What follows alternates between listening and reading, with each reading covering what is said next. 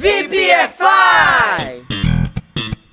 Salve, salve, VPFIers! Preparados para dizer um não? Calma, digo isso porque hoje vamos aprender a diferença entre not, none e no.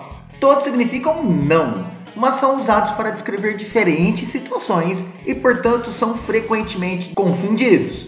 Vamos entender a diferença? Se liga aí. Not é usado antes de um adjective, um adjetivo. Além disso, é usado entre verbos como to be, to do ou to have.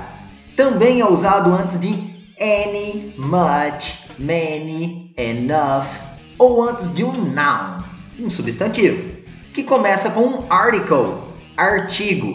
Nossa, teacher, calma, vamos para os exemplos. Se liga aí.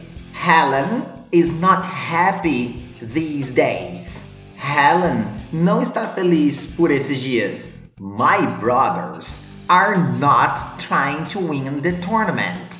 Meus irmãos não estão tentando vencer o torneio.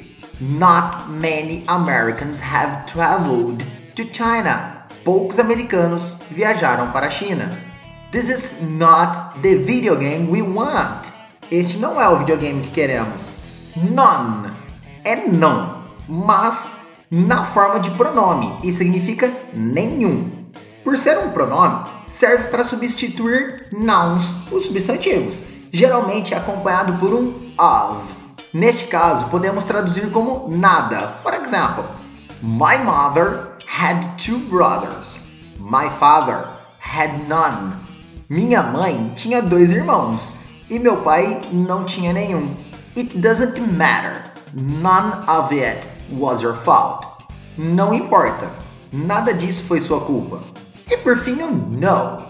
Usamos antes de um noun, um substantivo, ou substantivo mais complemento. For example, there is no correct answer to this question. Não há uma resposta correta para essa pergunta. There is no answer for this. Não há resposta para isso. I have no idea what to do.